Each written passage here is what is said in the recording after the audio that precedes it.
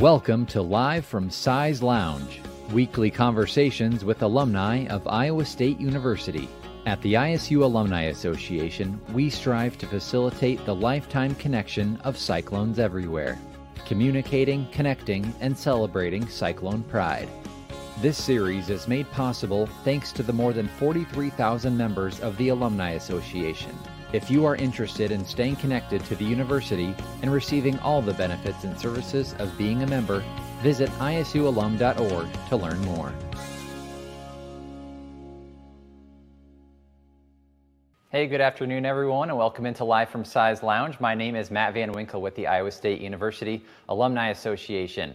Thanks to everyone tuning in here to our live broadcast and watching or listening to the replay of this on Facebook, YouTube, or our podcast. We are also actually streaming on our LinkedIn page, so if you're watching on LinkedIn, hello to you. This is a new thing we're trying out this week, streaming over to our LinkedIn page. So if you are watching on Facebook or YouTube, head over to our LinkedIn page and give us a follow there as well. Last week was actually our 20th interview since we began doing these live broadcasts here on social media, and these actually began over on our Instagram page back in May. And thanks to our incredible member support, we've been able to keep this series going and grow it to what you see here today. It's a great way for us to share the amazing stories of Cyclones everywhere, so be sure to let us know where you're tuning in from, and also share the name of an Iowa State alum who you think would be a good person for us to interview here on Live from Size Lounge. Well, today we're going to be joined by Greg Smith. Greg is a 1991 graduate from Iowa State with a degree in occupational safety. He also received his master's in public administration here in 2010. Greg was appointed the fire chief for the City of Cedar Rapids Fire Department, where he has served since 1994. When the derecho storm passed through Iowa in August, heavily impacting Cedar Rapids and the surrounding areas, Greg was named incident commander for the city's disaster response. He leads the accredited department of 148 full-time employees operating from 9 stations. Greg is also a member of the Iowa State University Alumni Association's Board of Directors, and it's my pleasure to welcome today Greg Smith. Hey, Greg, how are you? I'm good. How are you? I'm happy to be here. Doing really well, Greg. And we saw each other a couple weeks back, but how are things going out in Cedar Rapids with the fire department? Going pretty well overall. We're still obviously during these COVID challenge times, navigating that, and then navigating the post-derecho response. Post-derecho, our run volume has kind of returned back to I'll call kind of normal business per se. But yeah, it's going well. Thank you. Absolutely. Well, Greg, a lot I want to get to with you, but let's go back to when you were a student here. Obviously, I mentioned you graduated a little bit ago, but you got your degree here in occupational safety. And was your goal when you decided to study occupational safety to become a firefighter, or what was your objective when you chose that as your major?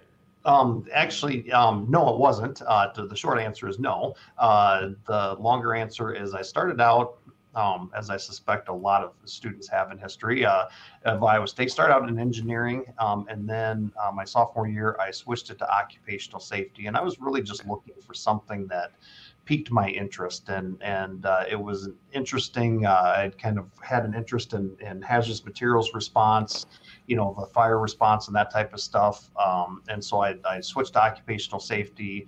But my dad was actually a volunteer firefighter growing up in a small town in north central Iowa. And I figured I would probably graduate from college and I would work somewhere, and I'd live in a smaller community or a suburban community and join a volunteer fire department, kind of do what he had done. And as I went through and went along, I graduated, as you mentioned, in 1991 with a degree in occupational safety.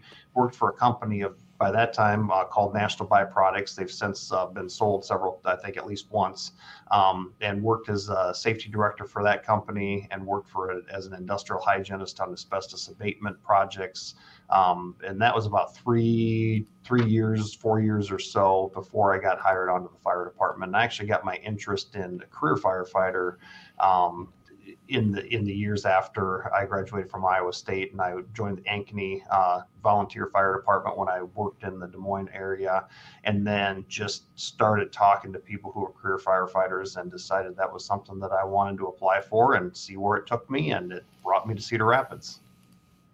Well, you've been with the Cedar Rapids Fire Department for nearly 30 years, and When people hear about Cedar Rapids, it's a city that's really seen its fair share of some pretty serious natural disasters. And in that time, some devastating floods in 2008, 2016 most recently. So what were some of those experiences like for you as the on-scene incident commander and really involved with that response? Yeah, so I'd start off with, you mentioned the 2008 floods, and my Hmm. career with the fire department has, I've come up through the ranks. I started as a firefighter in 1994, promoted to captain in 1999, which meant I led a crew of 2 to 3 people on either a ladder truck, an engine, or a rescue truck. And I was a captain for about 10 years, then promoted to battalion chief, and worked on shift as a shift commander for a couple of years, and then assistant chief, and then now chief for the last year and a half or so. And the 2008 floods was very, very interesting. It was a once in a career event, and ironically now I've had probably 4 once in a career events since then. So I guess I can't call them once in a career anymore. But I was the on-scene commander for the boat rescues during the 2008 floods, during the height of the flooding. So I served that shift. I was scheduled to be on shift that Thursday where the waters did crest. And I was on the I was on the intersection of First Avenue and the Cedar River, which the Cedar River at that point was out of its banks and ended up to be on about 10th Street on the west side of the river.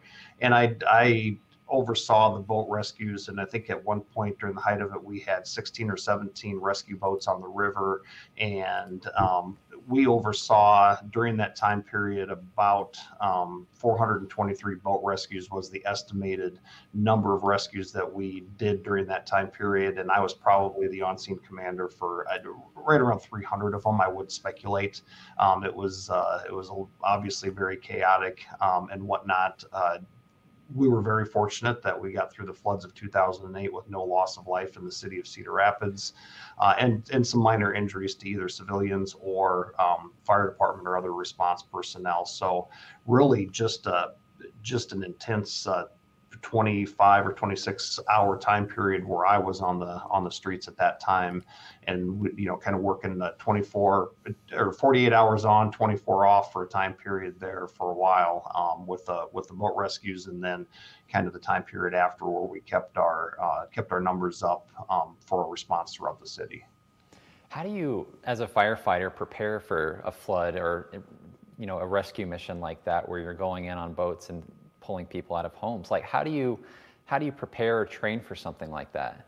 Well, we really are an all hazards department, as many fire departments are these days. Obviously, we're called a fire department, but we do medical response, we do confined space, trench rescue, high and low angle rope rescue, and water rescue with the Cedar River coming through the city, and a couple of other streams and creeks that come through that flood every once in a while. And so we do have a contingent of boats, and it's a combination of things. We have swift water trained people, and so swift water is more that flash flooding type of thing. The Cedar River overflowing was something that was obviously unheard of by that point, and so 32 and a half feet, I think, or 32 and a quarter feet was the crest, and prior to that, I think 20 feet had been the maximum that the Cedar River had ever reached at least in recorded history. And so it's just maintaining diligence with training with the crews, incident command system, and how we operate from an incident commander, incident manager on through the rescue situation. And we do have a low head dam in the city that we've done some training in and around, I shouldn't say in, but around the low head dam for rescue of people. But we really didn't foresee the level and the devastation of flooding that we had. And so it was really just people going into that response mode. And so we're trained to, really take a situation where you can really only have maybe 20 to 30% of the information you need to make an educated decision or a response decision, and make that decision and go through with that. So we had people navigating streets on boats where the street signs were covered, and it was just by familiarity with the area, and then finding the right house and bringing the people out of the house. Well, as I mentioned earlier, you were also the incident commander for the city's disaster response for that derecho storm that impacted so many people in Iowa, but most seriously in Cedar Rapids and that area that you're in and the surrounding communities. Walk us through what these past few months have been like, not only for you as a first responder, but for the people living in that area as well. Sure. August 10th started out like most summer days. It was your typical August day, and I knew that we were going to be getting some storms, potentially severe storms, around noon that day. And interestingly enough, my both my daughters attend Iowa State currently, and I had texted or called my oldest daughter just on something completely unrelated, and she called me back a short time later and discussed about how bad the storm was moving through Ames, and we need to be prepared because I knew it was heading this way. So I knew it was going to be a pretty severe storm. Obviously, didn't know the level of devastation. And so the first part, when the storm hit, it was, evident that it was a severe and nasty thunderstorm. And then, after your first 15, 30 seconds, 90 seconds, whatever, when the wind's not dying down like it typically does after a strong front moves through and becomes a typical thunderstorm, quickly realize the level of devastation. So our crews actually, from the moment the storm hit the edge of the city, we had every crew out responding during the 40 to 45 minutes that we had the high level sustained winds. Our police department was out in the same same frame, doing what they needed to do for welfare checks. And you could see on those videos the level of the tree damage. And really it was, we had crews trying to figure out how to get to different places, and our public works department quickly put in a plan that they started, they got the snow plows actually on their rigs and started doing, enacted their snowplow response, quite honestly, or snowstorm response, so that they could clear the roadways for emergency response and then start to do debris management. But we immediately called back people because of the level of devastation and the number of calls that we were getting, and immediately called crews back. And we heard from a number of people, of our firefighters, that said, I'll be there as soon as I can. I can't get out of my driveway. I can't get down the street, whatever.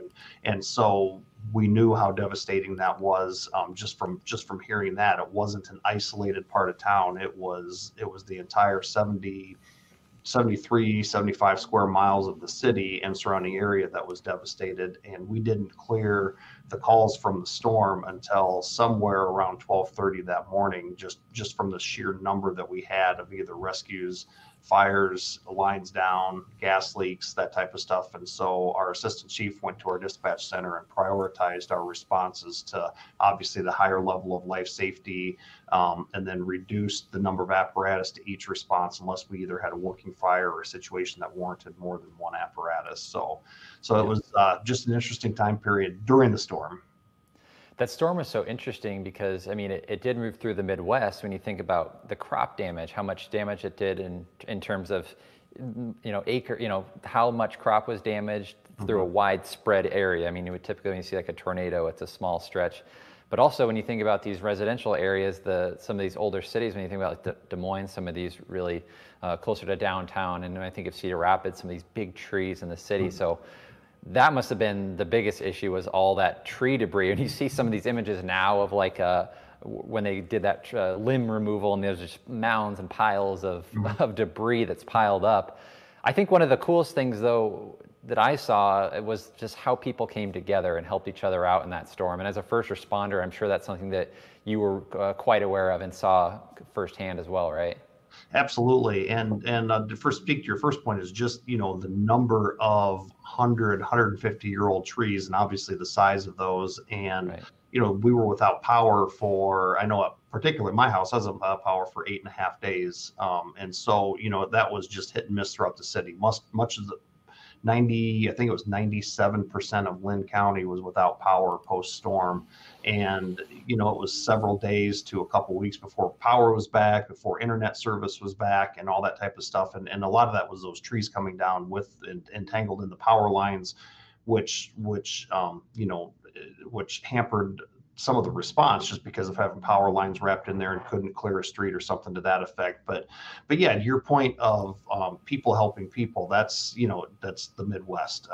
It's just so heartwarming. And whether it was the 2008 floods, whether it was the 2016 floods, whether it was, the COVID response of people needing mental health counseling and reaching out to neighbors and loved ones, to the derecho, we just have a great Midwestern and Iowa work ethic and care for our neighbors. And the one thing that I heard from a number of people was that as soon as the storm passed and the sun came back out, all you could hear was chainsaws running, and people were, got out to their garages or their sheds, got their chainsaw, they were clearing their debris, they were reaching out to their neighbors and clearing debris, and just neighbors helping neighbors, people doing welfare checks on each other. And then, they would call us, obviously, if they needed a specific welfare check or whatnot. But we had reports of people, going to their, maybe an elderly couple next door and just making sure that they had what they needed, and the generators running and sharing of power and stuff like that. So just a great response of people, like you said, people helping people, and which made our jobs obviously infinitely easier, even though it was a difficult time period. In our run volume, we set a record on that August 10th, and we didn't come back down to normal for about 3 or so weeks with that. And so we obviously had a lot of runs helping a lot of people, but really it was the neighbors helping neighbors. It was the churches and other not-for-profit groups that just started, I'd say kind of organically, just saying, hey, people need to be fed, we're going to start serving meals. The grocery stores in town started serving meals, and just kind of that void where somebody needed something quickly, got that spun up before the maybe national not-for-profits or the bigger not-for-profits could get in and get established with that. How much of a challenge was it when, like the phone lines were down and the internet was down and throughout widespread parts of the community, and people weren't able to get a hold of 911 operator? How difficult was that for you guys to not only to communicate with each other, but to be able to get feedback and hearing where there's issues in the community from people living there? It was, yeah. I mean, two things is, one, fortunately, I would say it was about 7 or 8 years ago, Lynn County put in a new public safety communications system, and that worked flawlessly. We had our radio communications that were never compromised during the storm, nor the response after the storm. But with power being out, with the cell phone towers having some battery backup, and then once that depleted, and then the internet service being intermittent, we were on generators here at our fire stations and whatnot. But we had limited internet access on the cell phones. If you were lucky enough to get a call out, maybe you can talk to somebody for a few seconds. I had a lot of times where I could get a call out, and then all of a sudden the call got dropped. And so it was very much a challenge.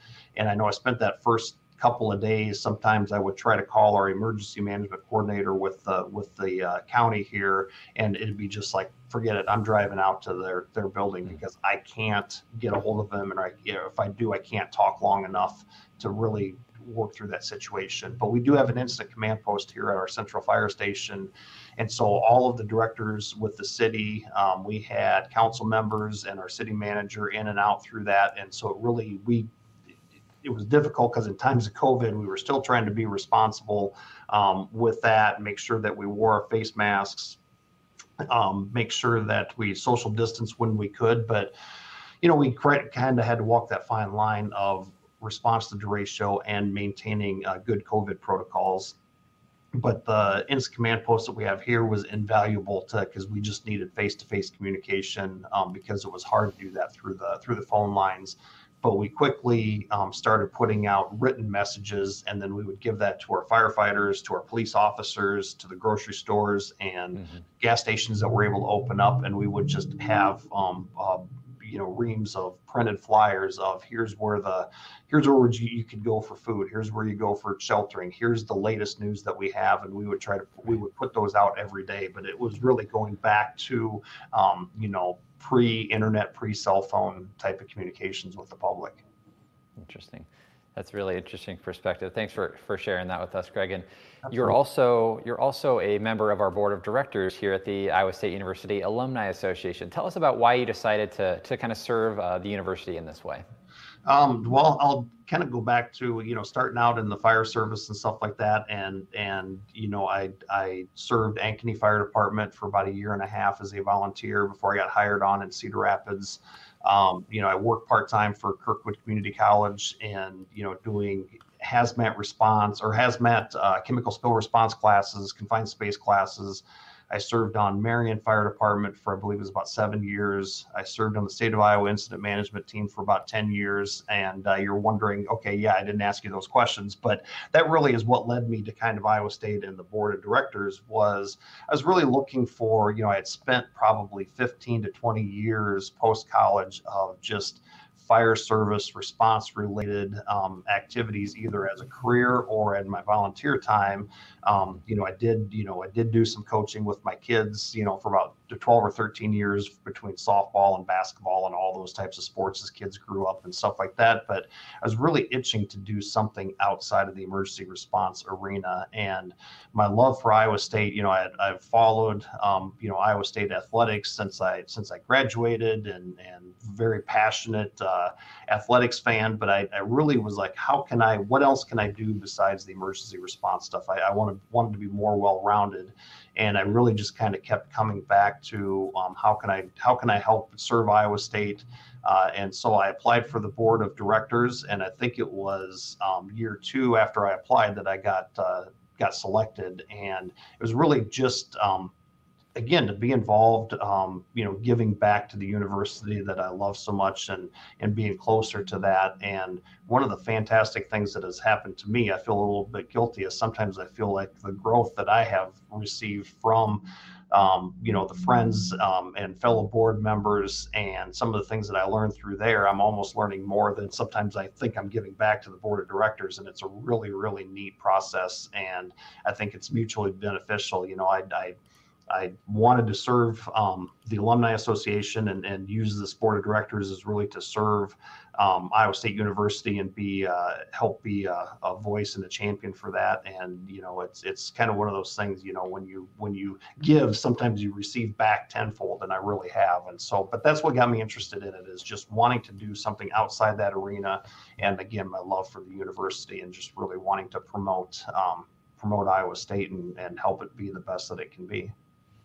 Well, you and your wife, Kim, are also life members of the Alumni Association. And you mentioned earlier that your daughters are both students here at Iowa State. And we appreciate you keeping that Cyclone spirit alive all the way out in Cedar Rapids and Hawkeye country. So, but Craig, what is it about being a member that you enjoy living out in that Cedar Rapids area? The best thing that I can just say about it, part of it is, whether you're an Alumni Association member or not, is, the whole Cyclone's everywhere. It's amazing how relatable you are. And when you see somebody wearing Cyclone gear, or you see Iowa State license plates, it's kind of like, it's like a kindred spirit. It's like, oh, they're one, that person's one of us. We come from the same family, the same group. And it's just, it's a university that just, it's very personable. And I can remember, whether it's going to a bowl game, whether it's going to a basketball game, whether it's going out to eat. And I've worn my Iowa State gear loud and proud.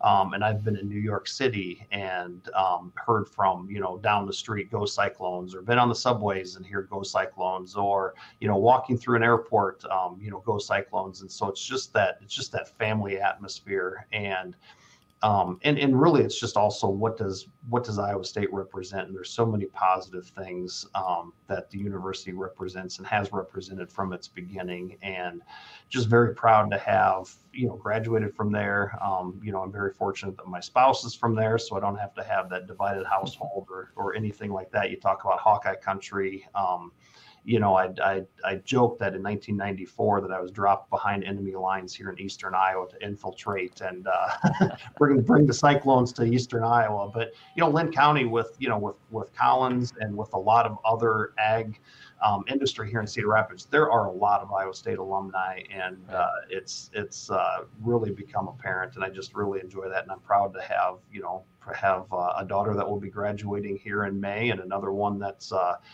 in the middle of her career, and just enjoy the university and what it's given us for our life, and just real proud to be an alumni. Well, Iowa State graduates living in the state of Iowa have surpassed the team out east, as they call it, right? Yes. Is that what we say? Yeah. Well, Greg, Iowa State University graduates are using their degrees to make their communities, Iowa, and the world a better place. How do you feel you've been able to use your education from Iowa State to make an impact in the work that you do? Well, I think it's kind of twofold. One would be my undergrad, in occupational safety. I, with the fire department, my occupational safety degree gave me an understanding, either through some of the management classes that was part of that degree, or the technical understanding and knowledge, of going through the chemistry classes or the safety classes and that type of stuff, and just a better understanding of that aspect of it, and being able to fold that into my experience and my training and knowledge as a firefighter, kind of gave me an advantage, and I could put focus on that and better understanding to deliver better service.